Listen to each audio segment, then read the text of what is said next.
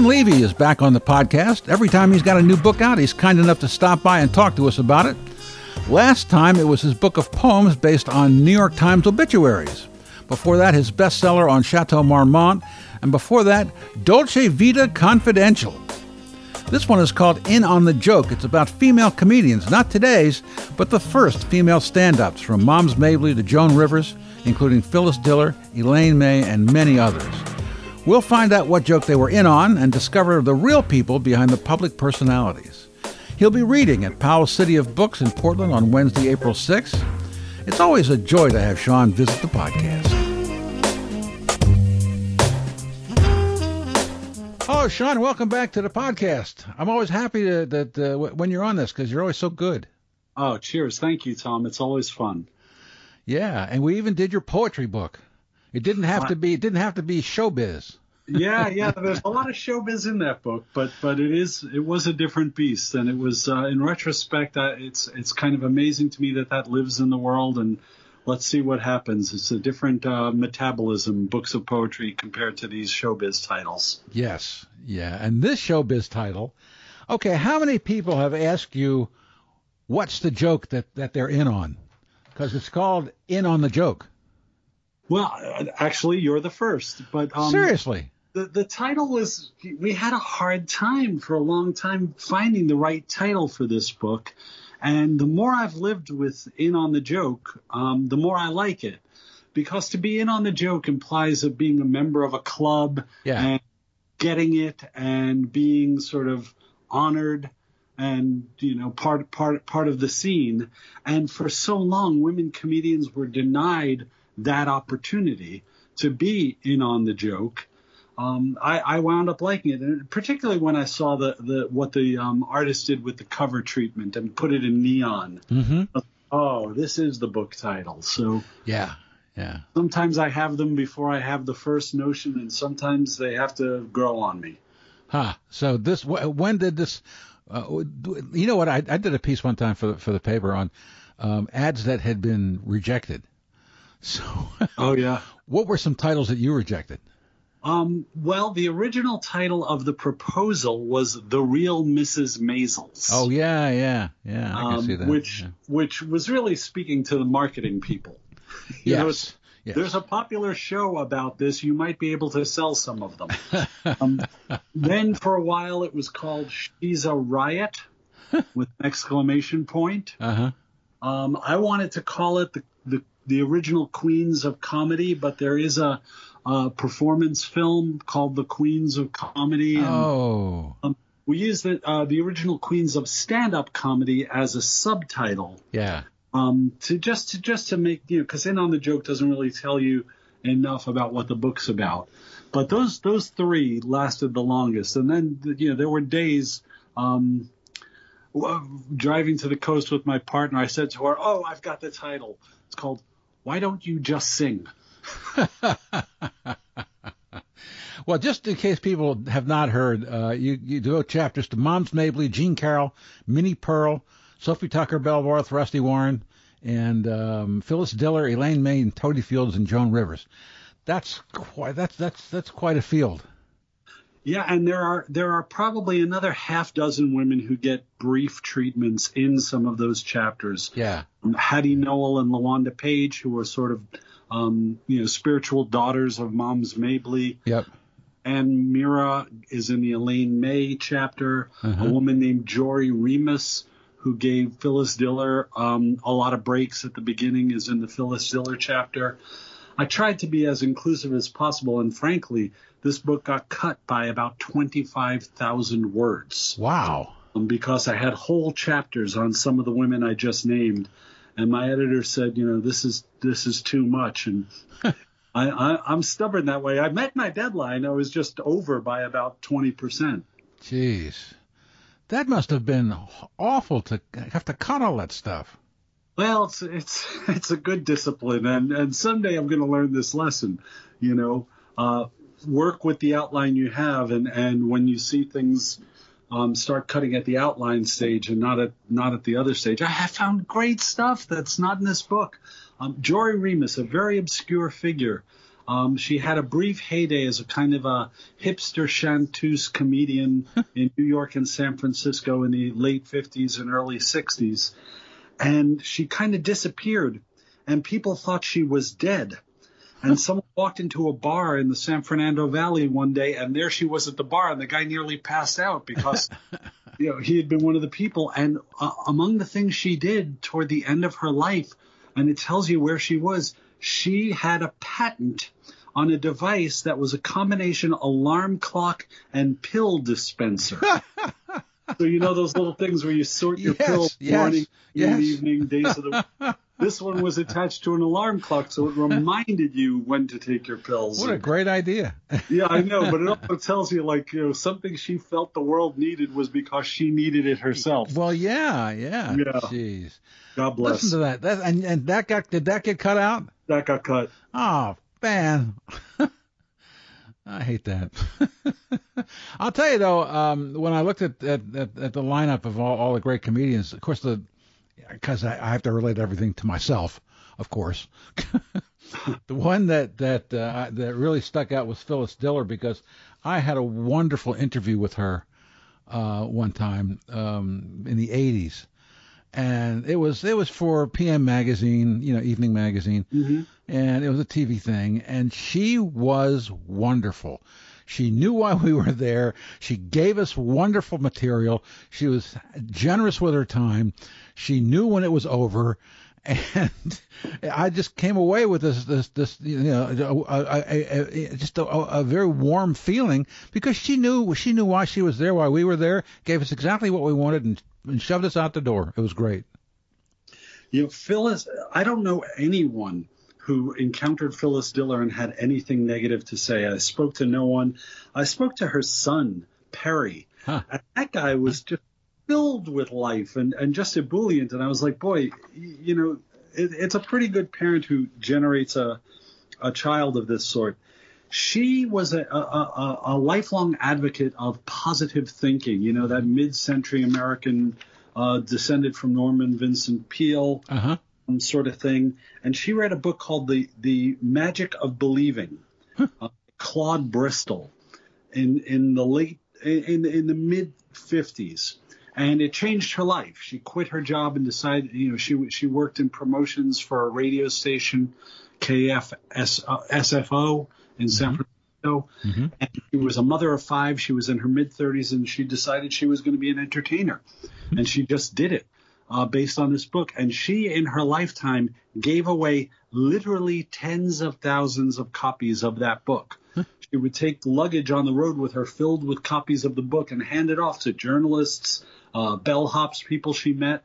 And she really believed it. She was a positive thinker. She did all the things she thought she could do. And the positivity was part of her offstage persona. It became who she was.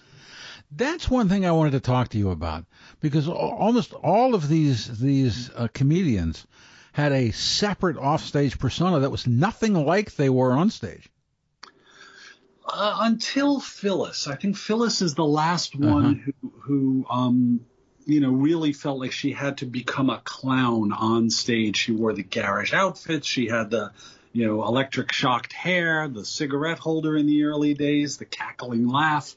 And then after her, Toady Fields and especially Joan Rivers are much more like contemporary comedians, talking about the world in front of them, what it's like to be a woman, modern mores of fashion, of the gender gap, of raising children, things of this nature. But, prior to the women in this book, and including some of the women in this book, women had to put on some sort of persona to be accepted as comedians. Usually it was stupid, sexless, unattractive. So Moms Mabley, started dressing as an old granny walking around the house when she was in her 30s, early 40s. Minnie Pearl, who was college educated, Sarah Colley, became Minnie Pearl the Rube so she could work on the Grand Ole Opry. Phyllis Diller, as I say, doing the garish things to herself. But only when comedy started changing as a genre in the late 50s with the arrival of the likes of Lenny Bruce, Mort Sahl, the early Bill Cosby, not the later awful Bill Cosby. Yes. I think he probably was always awful, but go ahead. Yeah. Well, I agree. I rescind that. That was. We just didn't know. Yeah. It was someone approached me years ago to do a Bill Cosby book, and this was well before the court cases. And I did one day of research online, and I said, I'm sorry, I am not going to be the guy to break this story. It's not my. Someone with legal expertise needs to write this book because this is a minefield. And I'm glad it came out, and I'm glad I didn't write it. It's funny the things we choose not to work on, you know? I mean, I remember covering a Bob Dorough, Dave Frischberg concert, and Dave had Alzheimer's, and he couldn't remember any of the tunes, and this was in a concert. And I just said, well, I'm just not going to write about this. I don't need to write about this. You know? Yeah, that happened to me a couple of times with films. When I was writing reviews at the Oregonian, there were small movies or local movies that really were not good, and I just couldn't see using the elephant gun of the Oregonian to shoot a mosquito. Right. Sometimes I assigned it to a colleague. Sometimes we just covered the thing as a listing, saying it was happening, but not, offering any adjectives as to the quality. And, then you get into another situation where you actually meet the people. You're at a film festival and you come out of the movie and there's the director who sees the press badge on you. And so what do you think? Oh, boy, I hate that. I always, my way out of that was always say, it's beautifully edited. I don't think anyone really knows what that means, but those in the know think, yeah, that's what makes a movie, the editing. Jeez. You have a chapter here on the Bawds, Bawds, and those are always interesting. I have a bunch of Rusty Warren records. And they're fascinating. The woman sold millions of records. Yeah. She was, she did a cabaret act. She started as a pianist who sang songs, and then some club owner said, you should sing song parodies. And she didn't even know what that was. She had been trained at the Berklee Conservatory of Music and had performed with Arthur Fiedler. And she became a lounge pianist and then a singer. And she was an attractive woman. And she started singing lewd parodies of popular songs. Uh-huh. And she was recorded on a legitimate record label. A lot of the artists who I write about were recorded on underground labels because their humor was kind of bawdy or outright profane. Right. And Rusty's was always the clean side of vulgar. She was the stuff that you read reviews in Variety and Billboard in 1962 and it said should be kept out of the reach of children. And the word on the record is knockers. Knockers up. Knockers up. And these records sold millions of copies a year. Yeah. She was on the Billboard top 10 for the years of 1962 and 1963. Wow. Along with the likes of Sinatra, Ray Charles, and soundtracks to Sound of Music and Camelot. That's how popular she was. And then she was completely forgotten. If your work was not to be dirty, by 1965 or 66, the culture had passed you by. People were able to say on stage things that you were afraid to say, for fear of being raided just a few years prior. Yeah. So, Rusty Warren, Belle Barth, whose records were in my house growing up, those were completely under the table records. Rusty Warren was sold in the comedy section. Belle Barth, living in New York, I had to go to Times Square to the stores that sold records under the counter to get a Barth record. And they were outright vulgar. They things that we would not say on this podcast because they're beneath us, Tom. Oh, we can say anything on this podcast. Well, they're beneath me. Oh. Well, okay. I don't think I don't think. Well, I was in a couple of John Waters movies, so. Yeah. I don't think there's a whole lot that's beneath me. The really dirty one was a woman named Pearl Williams. Ah. Pearl Williams' most famous LP was called A Trip Around the World Is Not a Cruise. and that was sort of the intellectual high point of the enterprise. That's funny.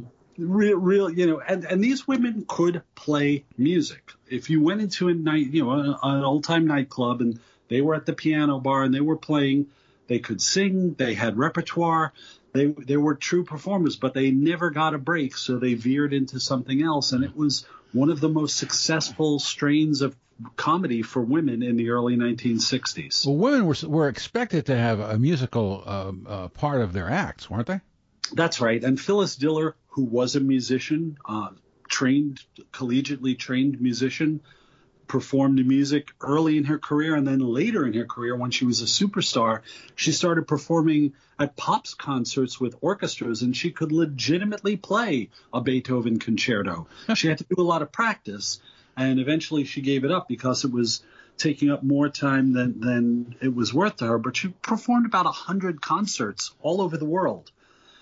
Joan Rivers sang early in her career. Toadie Field sang on and off throughout her career. Yeah. Elaine May did not sing, but Elaine May did characters.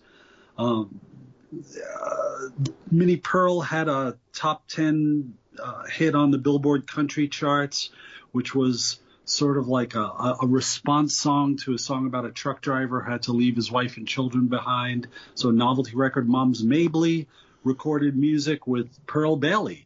They sang Saturday Night Fish Fry and had a modest hit in 1948 or so. So they all did that. And it's a truism of the business. If a woman got on stage in 1956 with a microphone in front of her, she was expected to sing or take off her clothes.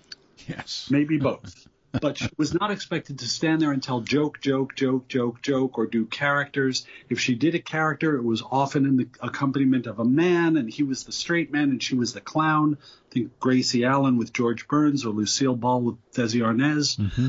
These women that I wrote about performed in one, as they say in the business. They were on stage alone, with the exception of Elaine May, but she was inventing something that you needed a partner for. Yeah. And they did comedy when everyone expected something different from them. I also don't think they knew about each other. I don't think Moms Mabley, Minnie Pearl, and Jean Carroll, the three oldest performers in the book, would have known of each other's existence. Moms played for black audiences in black theaters in black parts of town. Minnie played the honky-tonk and country fair circuit and the Grand Ole Opry. Jean Carroll was in nightclubs in the Borscht Belt. And showbiz didn't crisscross that much in the 30s, 40s, early 50s. So these women were legitimately forging ahead thinking, I am the only one.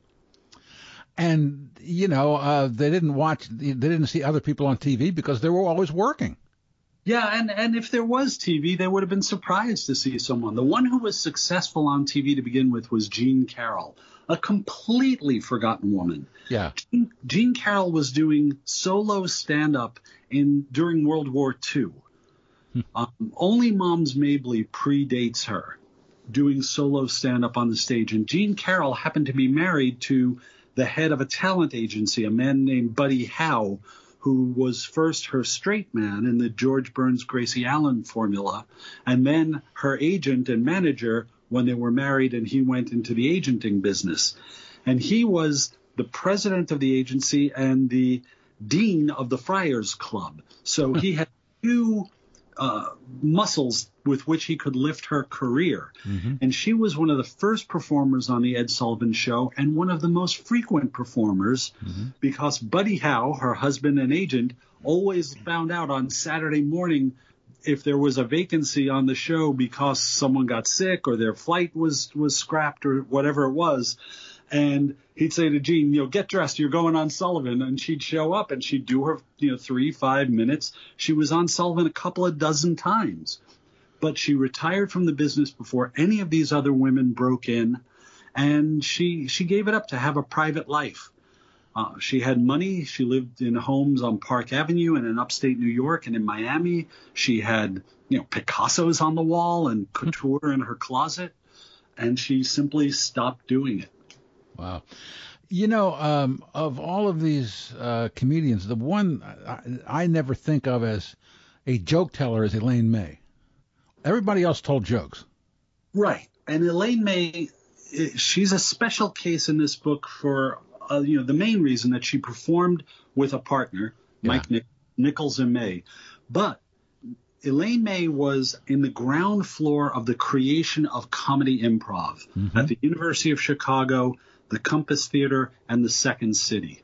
And Elaine May, by almost universal recounting, was the smartest, brightest, fastest writer and performer in the troupe, which included Mike Nichols, which later included Stiller and Mira and a million people who've come through Second City. But talking about these very early days of Second City, Elaine May literally sat and codified the sort of templates of improv that are still done to this day. Wow. And she performed them with Mike Nichols at a level that still to this day seems extremely high. If you watch Nichols and May, they're on YouTube. I'm going to be sharing on my social media in the coming weeks a Spotify list, including some tracks from all these women, but there are Nichols and May tracks on it. She's just brilliant. And these things were not scripted. They were developed on stage. They wound up repeating them with variations sort of in natural time. Nichols and May were on Broadway, just the two of them, no one else, no band, nothing supporting them. In a Broadway theater in the early 1960s, sold out shows for almost 2 years. And they did a thing on the stage on Broadway that no one had ever seen outside of Nichols and May in a nightclub. For their encore, they would ask the audience to name an author, a genre, and a last line. And they would do an improv. And it could be like, Jack Kerouac, mystery. It was better in the laundry, Alan, that sort of thing. And they would do a 3-5 minute improv, hitting all those marks. And they did a different one every night for almost 2 years on a Broadway stage, the Golden Theater, a big house, like 1,800 seats. That's amazing. And this is well before the sort of skit comedy that we're all used to seeing from shows like, First Laugh-In, Saturday Night Live, all the derivatives thereof. So Elaine May is in there. Even though she's not a stand-up, she is a crucial figure in the history of comedy, and then later became an important and much maligned and underrated film director. She's a fascinating woman. I'm very glad to know that someone out there is writing a biography of her, because as I was working on this, I kept thinking, there's a whole book in Elaine May. Yeah. And still, the man got the first billing. Right. And, it's not alphabetical order. It's not the order of talent. This should be said. The secret of Nichols and May was the wild genius. Nichols was a born director, and he could direct a scene that was being written live on stage while he was in it. Wow. He could steer her, and she would shock him. And he managed to hold character and see where she was headed and do something with it. So he became, and that guy won, I think in his first 4 plays, he won 3 Tonys for directing. His first movies, he was nominated for Best Director and won Best Director, one of them. He was Mr. Success, according to Paris Match magazine, after they broke up. And that same year, Life magazine ran an article called Whatever Happened to Elaine May. Oh, geez. So once they were split, she was consigned to the junk heap. She was considered a perfectionist, too demanding, shrill, and he was feted and gloried everywhere. Were they equals when they were performing together? I think so. He's very funny. The hardest job, making people laugh, is hard. Being the straight man is really hard. Oh, yeah. You have to be equally funny. The classic, Desi Arnaz was a very funny man. Dean Martin playing opposite Jerry Lewis, a very funny man.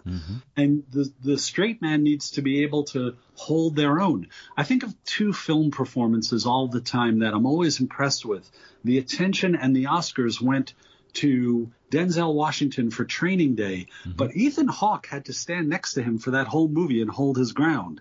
Similarly, in Rain Man, Dustin Hoffman wins the Oscar, but Tom Cruise has to play next to him for the whole 2 hours. That's a hard thing to do. That's very similar to being a straight man. So I think Mike Nichols, as a performer, is equally essential to the enterprise as Elaine May, even though she was, by his admission and the account of everyone who saw them, she was the inventor. She was the one. There's a wonderful quote in the book from Edmund Wilson, the great literary critic and scholar, who said, "I have seen them perform a dozen times, and I have no idea what Elaine is like." You had an idea what Nichols was like. Elaine was so chameleonic. She would get into these characters she invented on the fly, and she disappeared. You know, one thing I noticed was that so many of these comedians had to deal with so much failure at the beginning of their careers. I mean, Joan Rivers had somebody convinced her to change her name to Pepper. Yeah, Pepper January. Comedy with spice was the tagline. Joan is the classic example. Joan Rivers became successful in one night. She was on The Tonight Show with Johnny Carson. She was in the 12:50 a.m. slot, and she killed. And the next day, she was able to quit her job writing for Candid Camera. But she had been in showbiz for a good 10 years before that. She was in a trio act, Jake, Jim, and Joan, that did a combination of folk music and comedy. She had performed at strip clubs. She had been a magician's assistant. She'd been in awful legitimate theater, off-Broadway plays, including one that co-starred a high school student named Barbara Streisand. Didn't she bomb on the Jack Parr show? She bombed on the Jack Parr show, like live. He was pointing out that she was bombing. Jeez. Twice she bombed on the Hugh Downs was the people who booked her the first time she bombed felt so bad that they gave her a second booking when there was a guest host, and he didn't like her jokes either. But eventually Jack Parr had her on when she became famous. But she had this one night on Carson at the age of 31, 10 minutes, and that made her career. Wow. And it happened instantly.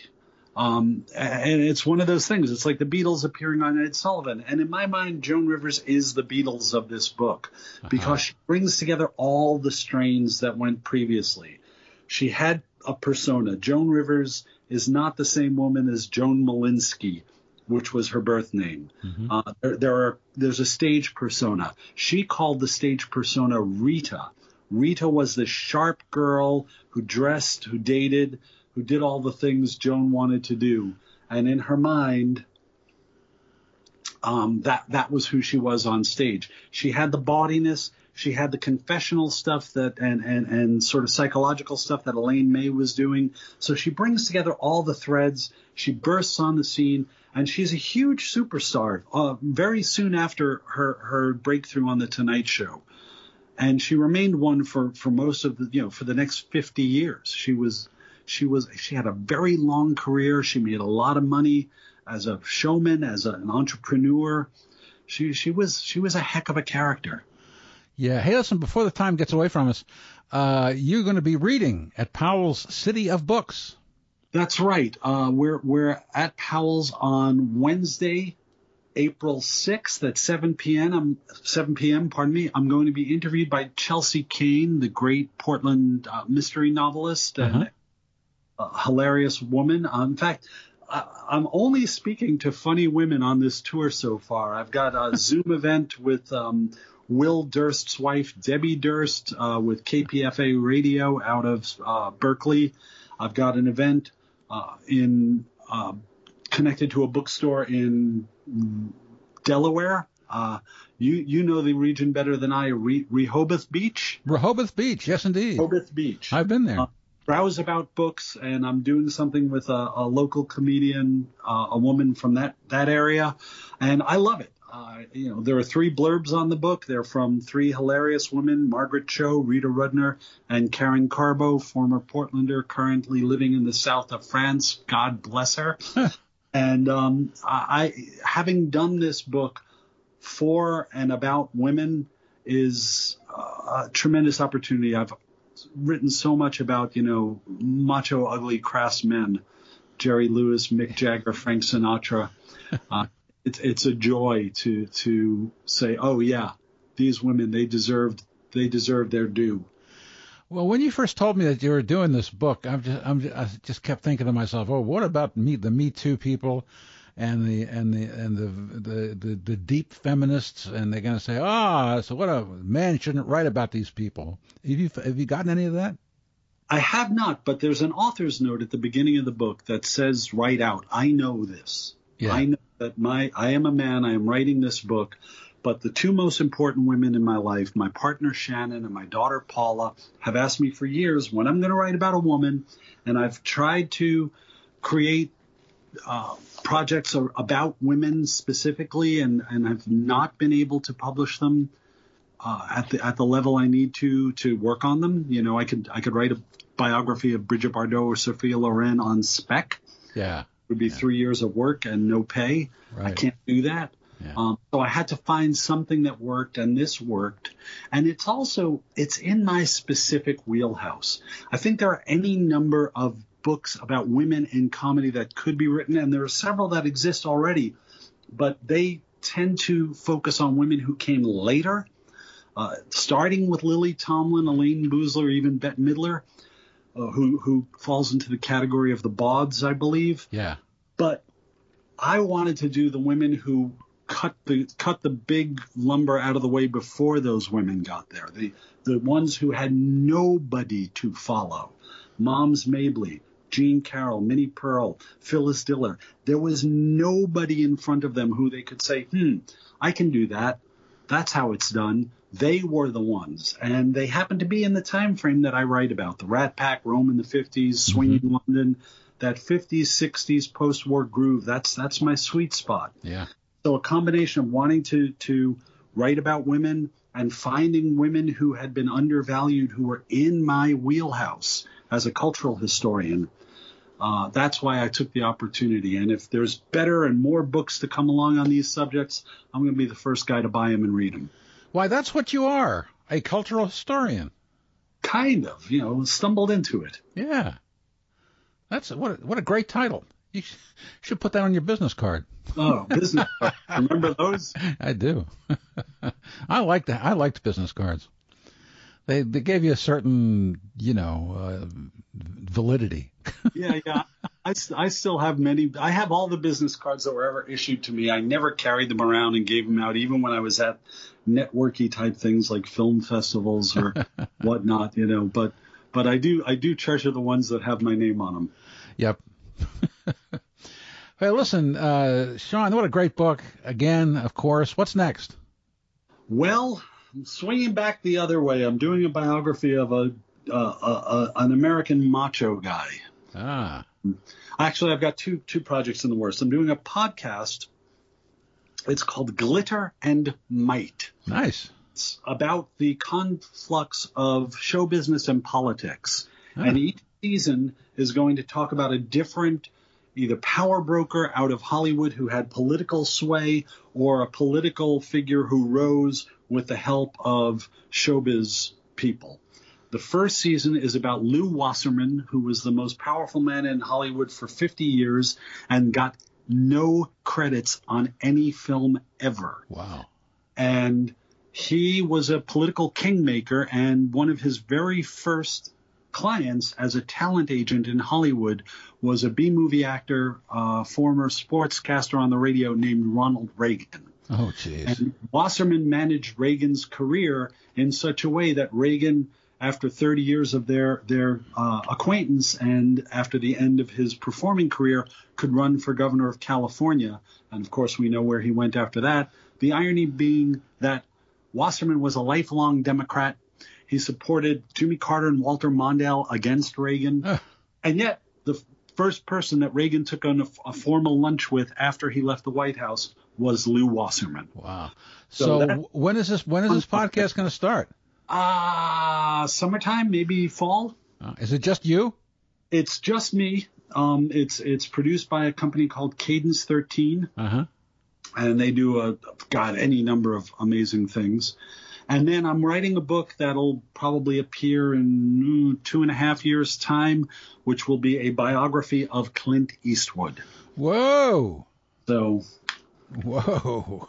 Or, it's like I got to do the women and now I have to do Clint. You do. Huh? Man, okay, well, hopefully we'll all still be alive and you can come back on this podcast and we'll talk about that. Certainly with the podcast and also with the book. Yeah, cheers. I'm always available. It's always a treat. It is. Thank you so much, Sean, and best of luck and thanks for your time, especially. Thank you. And as we like to say at the end of these things, that's entertainment. You're supposed to laugh. I'm smiling.